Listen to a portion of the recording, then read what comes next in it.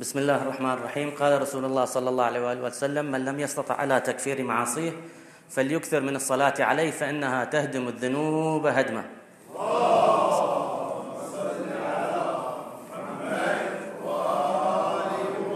المتابع للوسائل الإعلامية والمنتديات الحوارية يلقى فيها كمية ملفتة للنظر من الشبهات اتجاه الدين الإسلامي. بعض هذه الشبهات تجي من اليهود والنصارى، وبعضها تجي من الملحدين، إلا أن في النهاية كل هذه الشبهات تندرج تحت 4 عناوين أساسية. العنوان الأول يقولون أن الدين الإسلامي هو دين إرهابي، وأهم دليل يقدمونه لهذا الشيء هو مسألة الجهاد.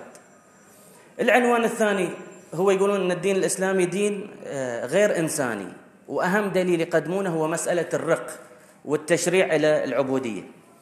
والعنوان الثالث هو أن الدين الإسلامي دين يحارب الحريات، وأهم دليل يقدمونه هو دليل حكم الردة. أما العنوان الرابع والأخير هو أن الدين الإسلامي دين بشري، باعتبار أن بعض تشريعاته تنصب في مصلحة النبي صلى الله عليه وآله وسلم، فيقولون أن الظاهر أن النبي هو اللي اخترع هذا الدين. وأهم مثال يقدمونه هو مسألة تعدد زوجاته. اللي يهمنا من هذه المسألة هي أن هذه الشبهات ما نقدر نتركها ونهملها، لأن إذا سوينا هذا الشيء راح تتراكم هذه الشبهات في أذهان الناس، وبعدين راح تسبب ارتباك في تدينهم. فلهذا المفترض من مثقفينا وخطبائنا ومن منبرينا أن يعطون هذه النوعية من الشبهات حيز من أطروحاتهم وبحوثهم، حتى يحصنون شبابنا من هذه النوعية من الشبهات، خصوصا هذه الأيام اللي صاير تركيز على هذه النوعية من الشبهات. وهذا اللي راح نحاول نسوي اليوم باعتبار احنا مجتمعين بمناسبة المبعث النبوي الشريف، فرصة ان احنا نناقش هذه النوعية من الشبهات. طبعا 40 دقيقة ما راح اقدر اناقش كل هذه النقاط اللي ذكرتها، لكن راح اختار اهم نقطتين اللي هي الجهاد والرق. هذه هي النقطتين اللي اليوم يطرحونها في الغرب كثيرا ويركزون عليها كثيرا، وعند الشرق نفس الشيء، او عند المسلمين هذه الشبهتين للأسف للحين مو يعني ملابساتها واضحة عندهم. لأن جالست كثير من الجماعة اللي تركوا الدين، ولاحظت أن أغلب الشبهات اللي يركزون عليها هي هذه الشبهتين اللي هي الجهاد والرق. فنبدأ أول شيء بالنسبة إلى الجهاد. الجهاد في الإسلام شلون الشبهة شلون يطرحونها الجماعة يطرحونها بهالطريقة. يقولون الجهاد الإسلام يأمركم كمسلمين أن أنتم تقاتلون كل من يختلف معاكم في الدين، تقاتلون المشركين، الكفار، اليهود، النصارى، المهم ما تخلونهم يكونوا موجودين إلا أن يدخلون في الإسلام. ذاك الوقت إذا دخلوا الإسلام ذاك الوقت تقولون تتركونهم. يقولون هذا الشيء إذا ثبت، وهو ثابت في آيات قرآنية كثيرة وثابت في روايات كثيرة عندكم صحيحة الإسناد، يقولون هذا الشيء إذا ثبت ذاك الوقت نعرف أن هذا الدين دين باطل. ليش؟ يقولون لأن الرب اللي احنا كلنا معتقدين فيه هو إله عادل رحيم، فمستحيل يكون هو أمرنا بمثل هذه الأوامر. فهذه هي الشبهة اللي هم يطرحونها. شلون الجواب عليها؟ الجواب عليها نقول احنا ما نحتاج نخترع أجوبة، يكفي ان احنا نرجع لهذه الآيات والروايات اللي هم يتكلمون عنها ونقراها بسياقها، ونشوف هذاك الوقت هل كلامهم صحيح ان احنا مأمورين ان نقاتل كل من يختلف معنا في الدين ولا لا. الجواب هذه الآيات إذا قريناها بغير تكلف مثل ما هي موجودة، راح نشوف أن الآيات بكل وضوح تقول أن أنتم مأمورين مو أن تقاتلون من يختلف معاكم في الدين، بل تقاتلون من يقاتلكم، من يخرجكم من دياركم، من يظلمكم. هذول الناس اللي احنا مأمورين بقتالهم. أما من يختلف معنا في الدين فلا، الكلام مو عنهم. لاحظوا الآيات اللي تتكلم عن الجهاد، أذكر منها 3 أمثلة. الآية الأولى هي اللي موجودة في سورة البقرة اللي تقول: وقاتلوا في سبيل الله الذين يقاتلونكم، مو اللي يختلفون معكم في الدين، الذين يقاتلونكم ولا تعتدوا إن الله لا يحب المعتدين. هذه هي الآية الأولى. الآية الثانية اللي تعطينا الإذن بالجهاد، لاحظوا خطابها شلون ولسانها شلون. تقول: أذن للذين يقاتلون بأنهم ظلموا وإن الله على نصرهم لقدير، الذين أخرجوا من ديارهم بغير حق إلا أن يقولوا ربنا الله. فواضح الآية الثانية بعد تتكلم عن أناس هم مظلومين، هم قاعدين يقاتلون، هم قاعدين يخرجون من ديارهم، الله يقول أنا أذنت لكم بالجهاد. هذا لين. النوع الثالث أو الرواية الثالثة تتكلم عن العنوانين بصراحة، تتكلم عن عنوان الكافر المحارب، وتتكلم عن عنوان الكافر المسالم، وتعطي كل واحد حكمه. هذه الآية موجودة في سورة الممتحنة، تبدأ بالكافر المحارب، تقول: يا أيها الذين آمنوا لا تتخذوا عدوي وعدوكم أولياء تلقون إليهم بالمودة وقد كفروا بما جاء من الحق.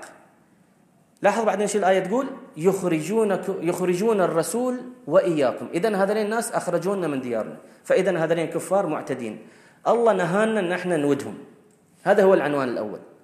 أما العنوان الثاني الكفار المسالمين، هل الله بعد أمرنا أو نهانا أن احنا نودهم؟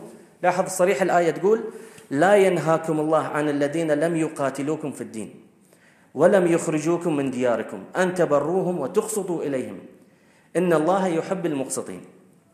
إنما ينهاكم الله عن الذين قاتلوكم في الدين وأخرجوكم من دياركم وظاهروا على إخراجكم، إلى آخر الآية. فإذا واضح من الآيات الكريمة أن إحنا مأمورين مو بقتال من يختلف معنا في الدين، بل إحنا مأمورين بقتال من يقاتلنا. واللي يوضح هذه الفكرة أكثر أن إحنا عندنا آية في القرآن الكريم تأمرنا حتى بقتال المسلمين إذا كانوا معتدين. لاحظوا هذه الآية في سورة الحجرات تقول: وإن طائفتان من المؤمنين اقتتلوا فأصلحوا بينهما فإن بغت إحداهما على الأخرى فقاتلوا التي تبغي حتى تفيء إلى أمر الله. فلاحظ حتى المسلمين، فالمسألة مو مسألة دين يختلفون معنا في الدين، لا، المسألة معتدي ولا غير معتدي. فإذا هذه الآيات واضحة، المفروض أن الشبهة تنتهي إلى هنا. لكن الجماعة ما تنتهي معهم الشبهة إلى هنا، يقولون عندكم آيات ثانية صريحة بأن أنتم لازم تقاتلون كل من يختلف معاكم في الدين وما تخلون منهم أحد. يقولون عندنا 3 آيات واضحة في هذا الشأن. الآية الأولى اللي تقول: واقتلوهم حيث ثقفتموهم، والآية الثانية تقول: واقتلوهم حيث وجدتموهم، والآية الثالثة تقول: قاتلوا المشركين كافة. فيقولون هذه 3 آيات واضحة أن أنتم لازم تقاتلون كل المشركين وكل من يختلف معاكم في الدين. فهل هذا الكلام صحيح ولا لا؟ نقول لا، نفس الحال، ما نحتاج نتكلف في الجواب، بس نقرأ هالآيات بسياقها وتنتهي الشبهة. لاحظوا الآية. نبدأ أول شيء، عليكم السلام ورحمة الله. نبدأ أول شيء بالنسبة للآية الأولى اللي موجودة في سورة البقرة، تقول: وقاتلوا في سبيل الله الذين يقاتلونكم. نفس الشيء، رجعت الآية تتكلم عن نفس الموضوع: ولا تعتدوا إن الله لا يحب المعتدين. هذا لين نفسهم اللي هم يقاتلون، الله قال عنهم: واقتلوهم حيث ثقفتموهم وأخرجوهم من حيث أخرجوكم. إذن احنا الكلام مرة ثانية صار عن معتدين، مو عن من يختلف معنا في الدين. بعدين الآية توضح تقول: فإن انتهوا فإن الله غفور رحيم، وقاتلوهم حتى لا تكون فتنة ويكون الدين لله، فإن انتهوا فلا عدوان إلا على الظالمين. إلى ما يقول: فمن اعتدى عليكم فاعتدوا عليه بمثل ما اعتدى عليكم. فإذا الكلام كل سياق الآية عن من يعتدي علينا، مو من يختلف معنا في الدين. هذا بالنسبة إلى الآية الأولى. الآية الثانية اللي هي في سورة النساء تقول في البداية: ودوا، تتكلم عن الكفار، ودوا لو تكفرون كما كفروا فتكونون سواء فلا تتخذوا منهم أولياء حتى يهاجروا في سبيل الله فإن تولوا فخذوهم واقتلوهم حيث وجدتموهم ولا تتخذوا منهم وليا ولا نصيرا. الجماعة يقولون بعد واضح، كفار الله أمركم أن تروحون تقتلونهم. نقول له لا، كمل الآية والسياق وشوف المعنى اللي يتكلم عنه القرآن. يقول الآية، القرآن يقول: فإن اعتزلوكم فلم يقاتلوكم وألقوا إليكم السلم فما جعل الله عليكم أو لكم عليهم سبيلا. فإذا مرة ثانية الكلام عن مقاتلين. ويأكد القرآن هذا الكلام في الآية اللي بعده، يقول: فإن لم يعتزلوكم ويلقوا إليكم السلم ويكفوا أيديهم فخذوهم واقتلوهم حيث ثقفتموهم. إذا الكلام مرة ثانية عن من يقاتلنا، مو من يختلف معنا في الدين. يبقى الآية الثالثة والأخيرة. هذه الآية يقول لنا عاد خلاص هذه واضحة: وقاتلوا المشركين كافة. يقولون بعد ما في لها تفسير. الجواب نقول تعال خلينا نجرب نسوي نفس الشيء ونقرأ الآية بسياقها ونشوف لها تفسير ولا لا. الآية هي في سورة التوبة تقول: وقاتلوا المشركين كافة كما يقاتلوكم كافة. هذا خذها هالآية واعطيها لأي لغوي، قل له هذه الآية تقديرها شنو، بل روح لأي مفسر، بل روح حتى للمفسرين المتشددين. ابن كثير الدمشقي السلفي تلميذ ابن تيمية فسر هذه الآية وغير المفسرين وغير من اللغويين بهذا التفسير. قالوا الآية مو معناها أن أنت لازم تقاتل كل المشركين، لا لا، تقدير الآية هي كذلك كالتالي، يقول وقاتلوا المشركين وأنتم كافة كما يقاتلونكم وهم كافة، يعني يصيروا يد واحدة لما تقاتلون المشركين. زين، فإذا كل الآيات مثل ما نشوفها كلها تتكلم عن القتال مع من يعتدي علينا، مو مع من يختلف معنا في الدين. هذا بالنسبة إلى القرآن الكريم. أما بالنسبة إلى الروايات فالحال نفسه، الروايات الصحيحة المستفيضة عند السنة وعند الشيعة تصرح بأن النبي كان قبل ما يبدأ الغزوات يعطي توجيهات للجيش لجنوده، ما كان يقول لهم أبيكم تشنعون على أعدائكم، لا، كان يقول لهم التالي مثل ما ورد في الكافي الشريف الجزء الخامس صفحة 27 الحديث الأول بسند صحيح، يقول عن النبي صلى الله عليه وسلم يقول سيروا بسم الله وبالله وفي سبيل الله وعلى ملة رسول الله، لا تغلوا ولا تمثلوا ولا تغدروا ولا تقتلوا شيخا فانيا ولا صبيا ولا امرأة ولا تقطعوا شجرة. فإذا هذه الآية التوجيهات واضحة، النبي ما يقول لنا لا تعتدون على أحد، اللي قاتلكم قاتلوا وأما البقية فلا ما تقاتلونهم. هذه هي كانت توجيهات النبي للمسلمين عند بدء القتال. صلوا على محمد.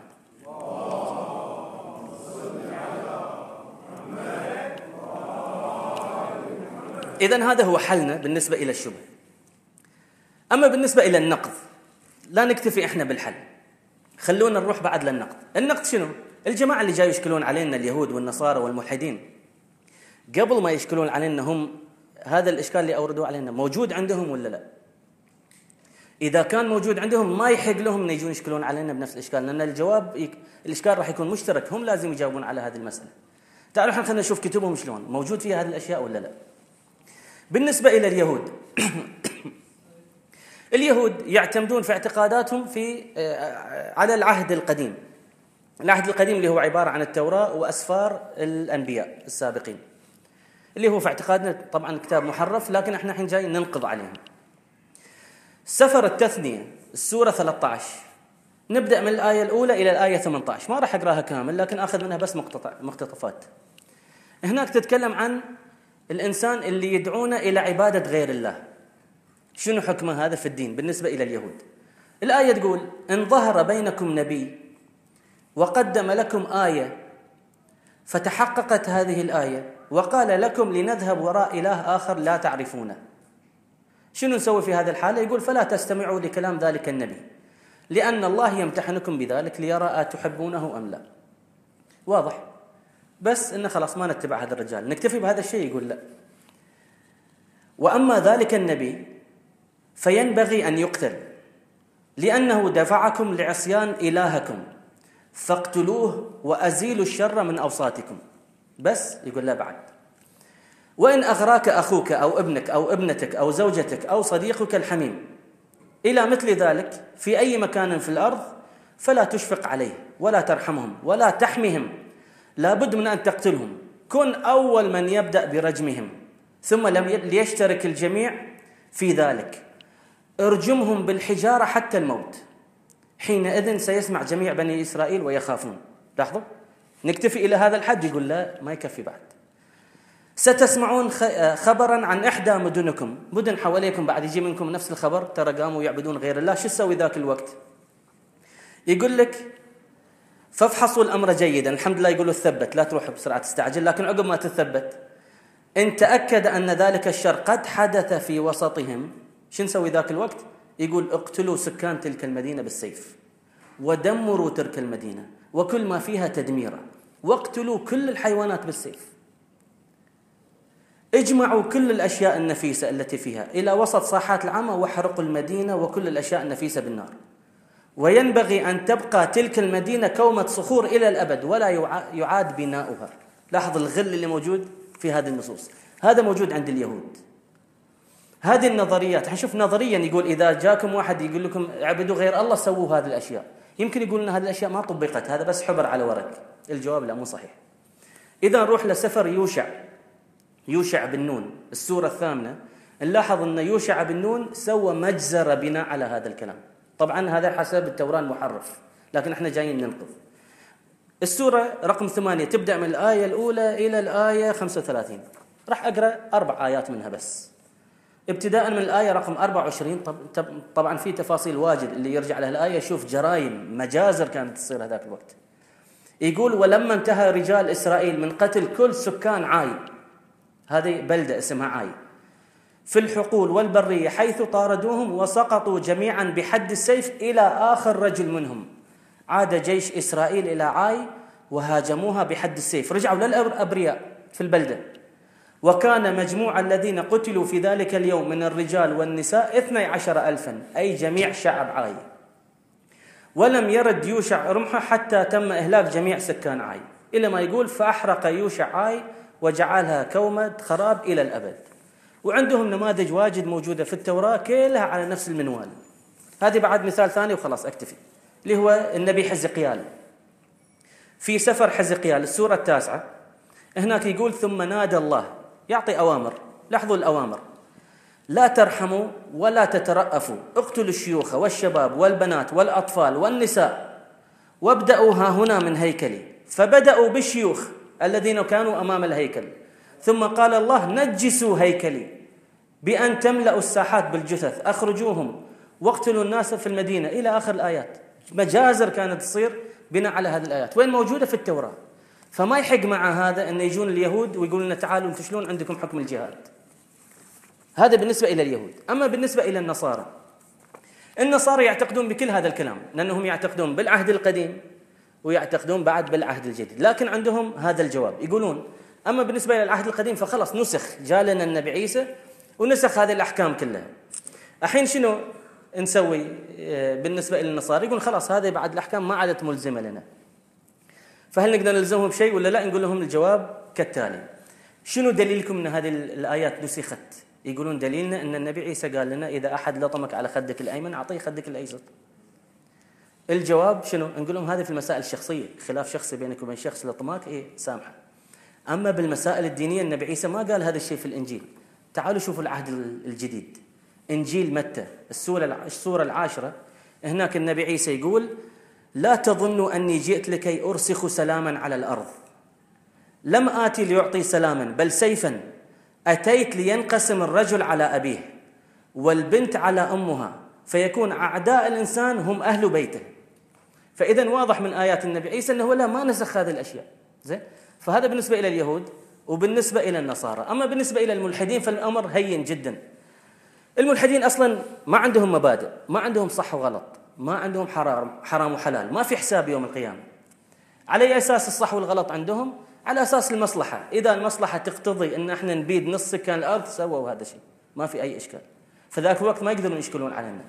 واللي يأكد لنا هذا الفكرة نقدر نرجع لريتشارد داوكن. ريتشارد داوكن هذا أشهر الملحدين في هذا العصر، حي بريطاني، عالم أحياء، محصل جائزة نوبل. هذا الإنسان في مقابلة معه سنة 2008 يسألونه عن قتل الأطفال اللي عمرهم سنة واحدة، شنو رأيك فيه؟ يقول: ما أشوف أي مشكلة أخلاقية في أن تقتل مثل هذا الطفل بدون سبب. فهذا بالنسبة إلى الملحدين. فلا الملحدين ولا النصارى ولا اليهود يقدرون يشكلون علينا بهذا الإشكال. وبالعكس، حتى إذا قلنا تناسينا هذا الجماعة كلهم، الدليل مو تام عندنا، لأن الآيات عندنا أمرتنا بس بقتال من يقاتلنا في الدين. هذا بالنسبة إلى الإشكال الأول اللي هو بالنسبة للجهاد. نروح الحين للإشكال الثاني اللي هو الرق. شنو هو إشكال الرق والعبودية؟ باختصار الإشكال هو كالتالي: يقولون الرق إنك تأخذ إنسان مو توظفه، مو تستأجره، لا تشتريه يصير ملكك ويخدمك طول حياته.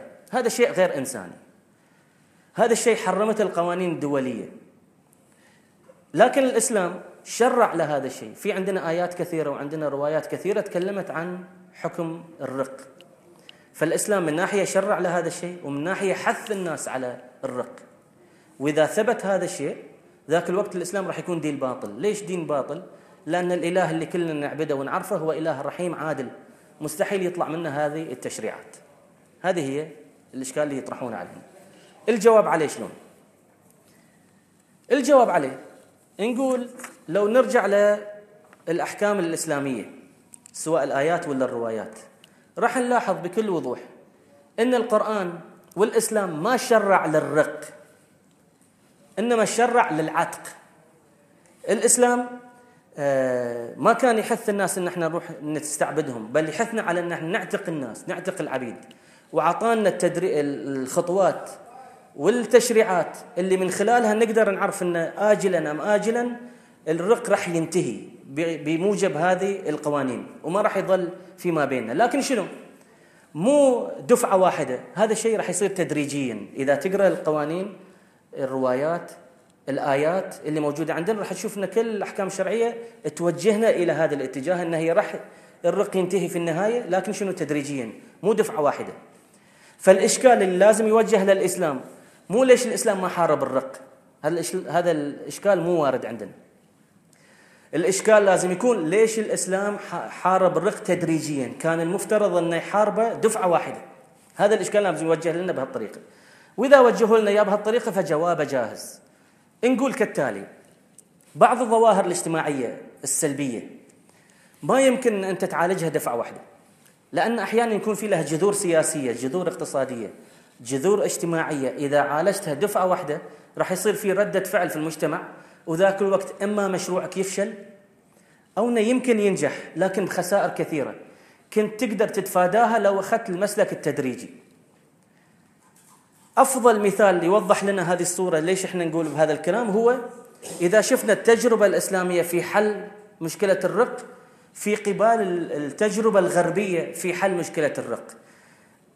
الغرب والإسلام اثنينهم حلوا مشكلة الرق في الأخير، لكن كل واحد أخذ له مسلك غير عن الثاني. تعالوا خلنا نشوف أمثلة من الغرب، وتعالوا بعدين نقارنها مع المثال الإسلامي ونشوف أي مثال أفود وأفضل. نبدأ أول شيء بالنسبة إلى التجربة الغربية. أول مثال هو التجربة الفرنسية اللي صارت في سنة 1794. نابليون بونابرت، هذا الفرنسي، الشخصية الفرنسية المشهورة، صاحب الحملة الفرنسية، الإمبراطورية الفرنسية، يعني شخصية مثيرة للجدل، اللي يتابع سيرته يشوفها بهالطريقة. الرجال سنة 1794 منع الرق، طلع قانون قال خلاص من يوم ورايح ما في تجارة بالأشخاص بالناس، الرق ممنوع، العبودية ممنوعة في بلادنا. شنو صار؟ ملاحظة مباشرة، بدأوا يلاحظون أن الاقتصاد بدأ يطب عندهم والخزينة الفرنسية بدأت تتفلس. شنو سوى نابليون؟ راح قال لا، احنا سوينا الظاهر غلط، تعالوا خلونا نرجع العبودية. بعد عدة سنوات، بعد 8 سنوات، يوم سوى هذا الشيء اللي صاروا أحرار ما تقبلوا، قالوا لا ما نرجع للعبودية مرة ثانية. فشنو النتج؟ نتج إنه صار في ثورة عندهم في فرنسا وتحاربوا الحكومة مع الثوار وانقتل بسببها آلاف الأشخاص، وفي الأخير شنو صار؟ رجعوا العبودية مثل ما كانت. فإذا هذه تجربة فشلت. ليش؟ لأن حاولوا يعالجون المشكلة دفعة واحدة. هذا النموذج الأول أو التجربة الأولى. التجربة الثانية هي التجربة الأمريكية.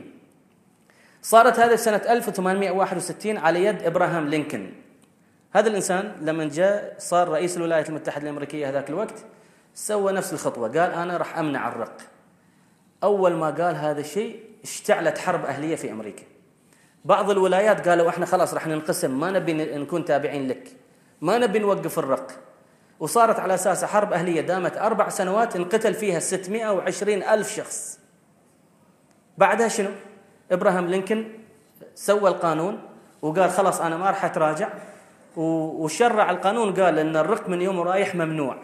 إنزين ما عليه. يمكن واحد يقول خلاص 620 ألف خلاص راحوا مو مشكلة، حصلوا ثمرة من وراء هذا الشيء؟ الجواب لا، ما حصلوا ثمرة، لأن القوانين هذه اللي تكلموا عنها صارت حبر على ورق. في سنة 1865 صارت هذه القوانين حبر على ورق، تحولت من رق علني إلى تمييز عنصري بين الأمريكيين، وصار نظام طبقي يتم فيه استغلال السود.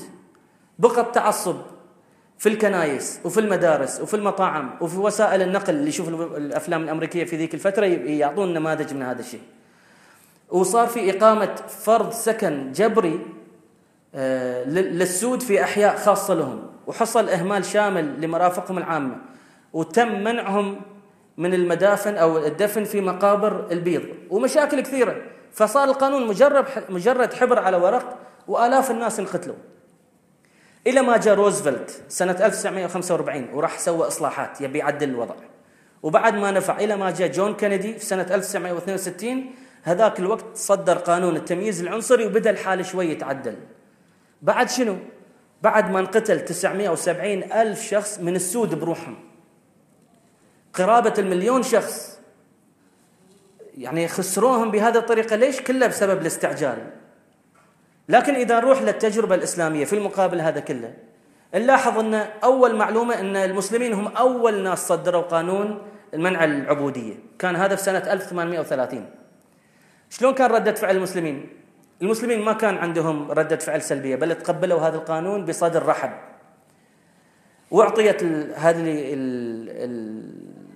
الحرية للعبيد تدريجيا ومن غير أي ردة فعل، ومن غير ما يحتاجون أو يلجؤون يصرفون 970,000 أو قرابة المليون شخص ضحية بس عشان يأخذون حريتهم. لا، الإسلام أعطاهم إياها تدريجيا. زين. فالسود ليش هذا الشيء صار؟ كثير من المراقبين يقولون السبب هو أن الإسلام هيئ الناس لهذه الظروف كلها.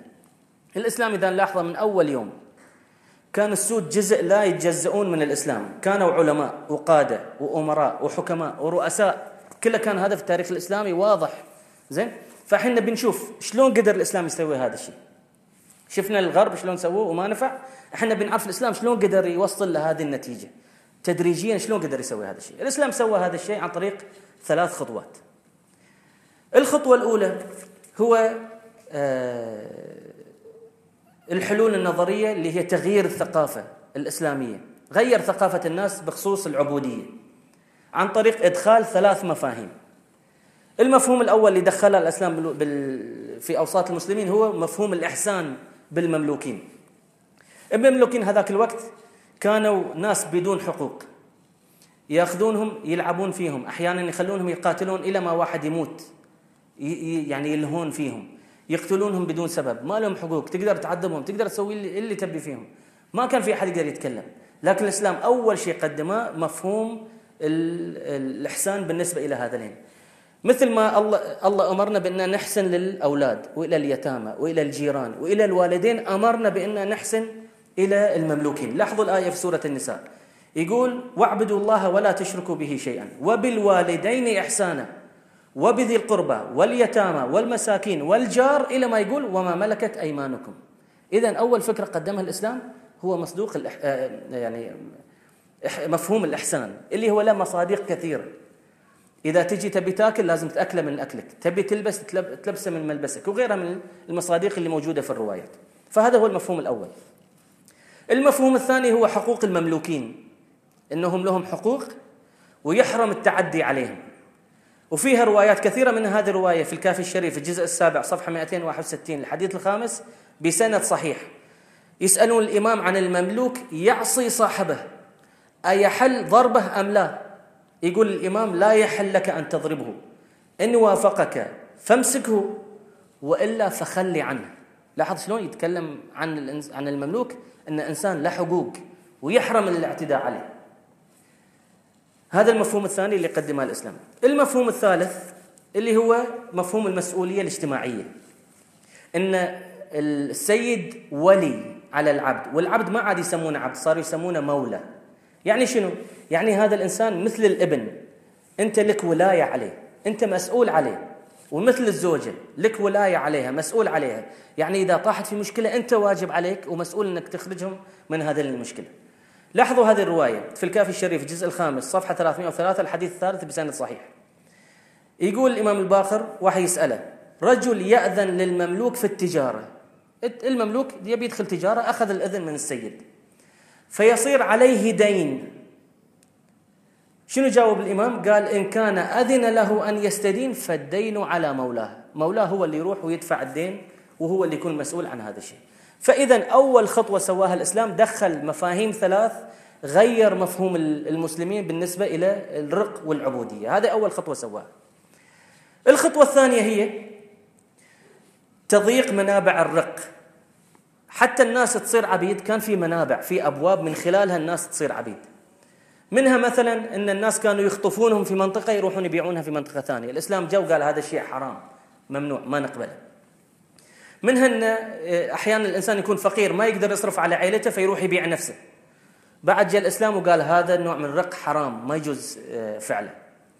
النوع الثالث كان أن واحد يكون مديون ما يقدر يسدد دينه، فيروح يقول لصاحب الدين، يقول خلاص أنا ما أقدر أسدد ديني فأخذني عبد عندك. جاء الإسلام وقال بعد هذا الشيء حرام، فسدد كثير من أبواب الرق إن ما كان كلها. بعض الآراء تقول فتح بس باب أسرى الحرب، وعندنا آراء تقول حتى هذا الباب بعد مو مفتوح، في عندنا خلاف بالنسبة لهذا الشيء. على أي حال المجمع عليه أن الإسلام 90% من أبواب الرق سكرها كامل، حرمها كامل. فهذه ثاني خطوة سواها الإسلام، سدد أبواب الرق. ثالث خطوة هي فتح أبواب العتق. صار في عندنا أبواب كثيرة من خلالها يعتق العبيد.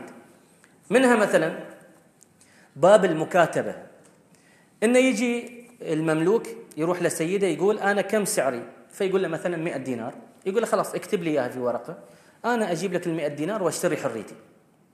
هذا الشيء إذا جاء المملوك وعرضاه على السيد، شنو واجب السيد يسوي هذاك الوقت؟ الإسلام يقول واجب عليه أنه يقبل. لاحظوا الآية في سورة النور تقول والذين يبتغون الكتاب مما ملكت أيمانكم فكاتبوهم، أمر، فكاتبوهم إن علمتم فيهم خيرا. إذا كانوا ناس صالحين في المجتمع خلاص صاروا يعني فاهمين الدين، فاهمين المجتمع، كانوا يقدرون يعتمدون على نفسهم، ما راح يكونون مجرمين، ما راح يكونون عالة على المجتمع، خلاص هذا إذا طلب لازم تعطيه حريته.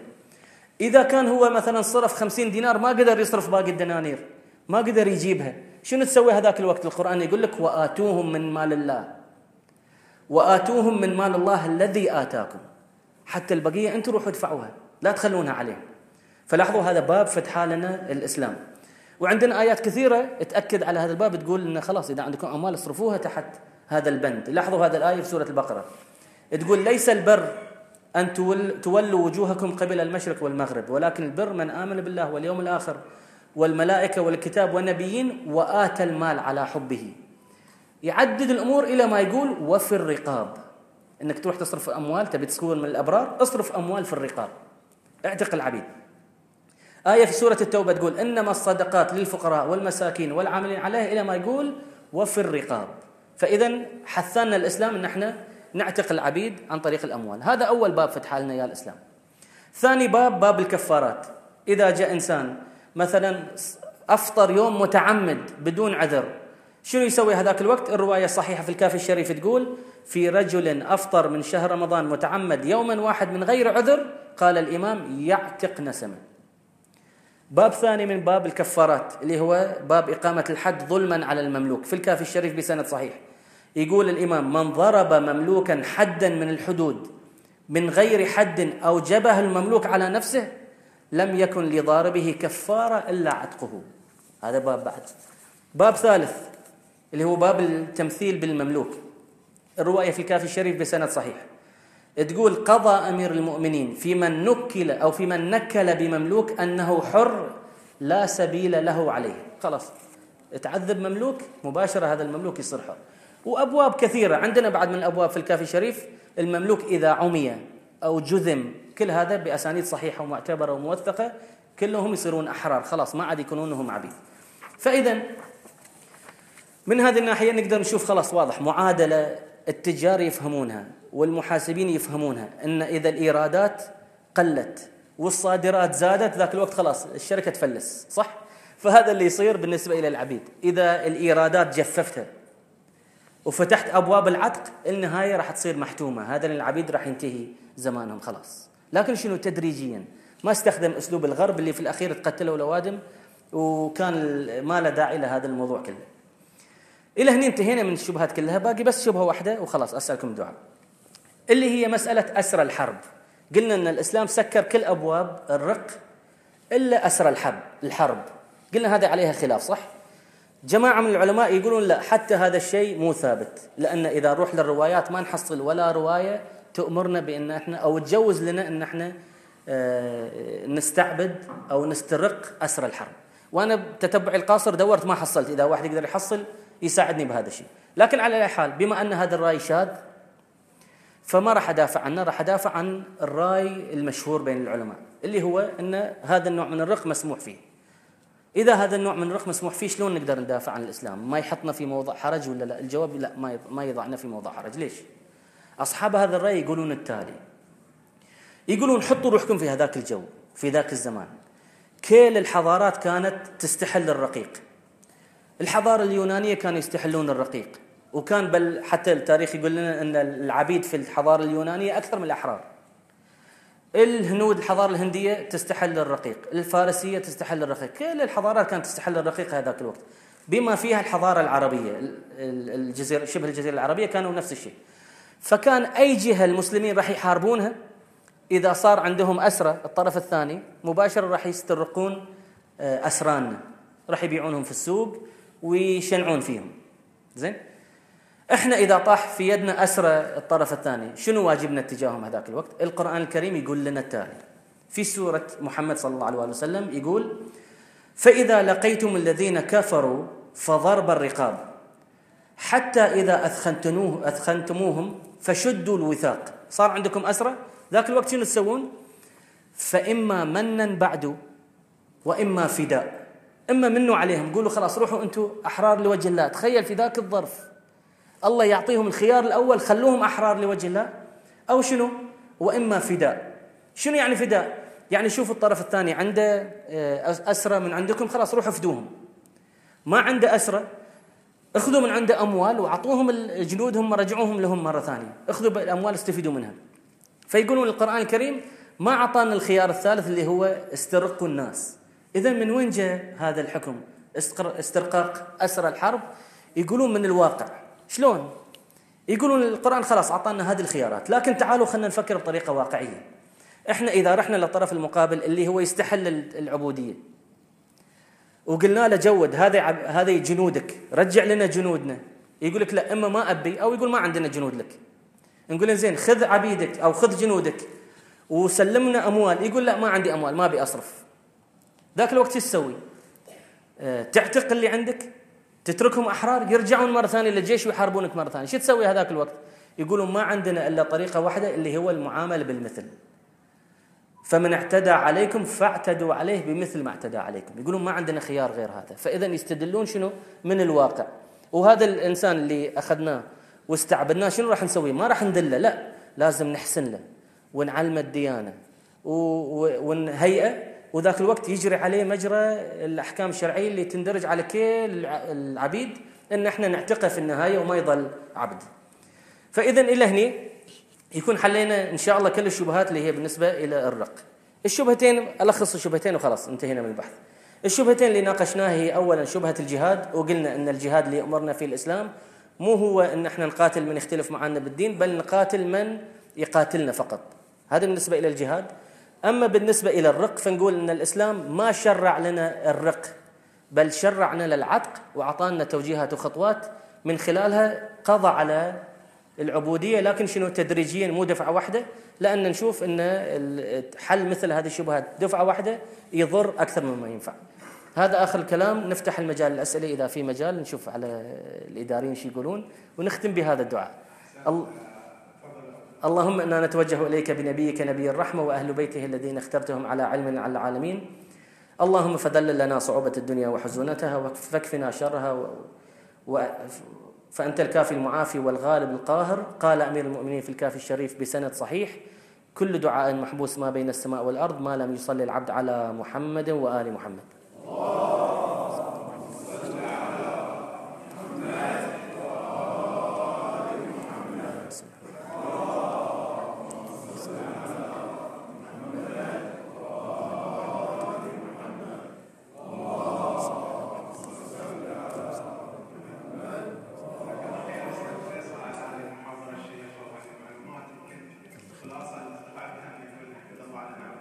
الحمد لله. نترك المجال سؤال ونص. يلا سؤال. تفضل. تبون تعطون الميكروفون ولا يوسف؟ تفضل. بالنسبه للطلاعات المتصلات على الاسلام في اي عهد من الصحابه اللي هو بدأوا يشيلون من زمن النبي وهم بادين في هذه الأحكام الشرعية كانوا يعتقون، وكانت الآيات بكل وضوح تقول لهم أن أنتم لازم تعتقون العبيد. فهذا الشيء ما بدأ بعصور متأخرة، لا، بدأ من زمن النبي وماشي تدريجيا إلى ما انتهى في الأخير. في مجال السؤال. إذا اسمكم جميعا نشكر الأستاذ فيصل على هذه المحاضرة الشيقة، ونتمنى له المزيد التوفيق، وباسمكم جميعا نهديه تذكارا في هذه الليلة كتب عليه: أنفاسكم نهر عذوب الولاء، يا من بكم أعماقنا ترتوي، برهنتم العشق بنبض الوفاء، أنتم على خط الهدى المهدوي، شكرا لما جدتم به من عطاء، طبتم بطيب المبعث النبوي. تفضل سماحة الشيخ زينب لإهداء أخونا الأستاذ فيصل هذه الله يخليك. ونتمنى منه المشاركة، الله يخليك. ويعد المشاركة واحدة في السنة، يعني في كل سنة إن شاء الله لأن اللقاء وياه يتجدد. الله يعطينا وياكم ونعطيه الله يخليك إن شاء الله. ولد الله العمر إن شاء يخليك الله إن شاء الله. في خدمة الإسلام والمسلمين. الله يسلمك. جزاك الله خير. الله يسلمك.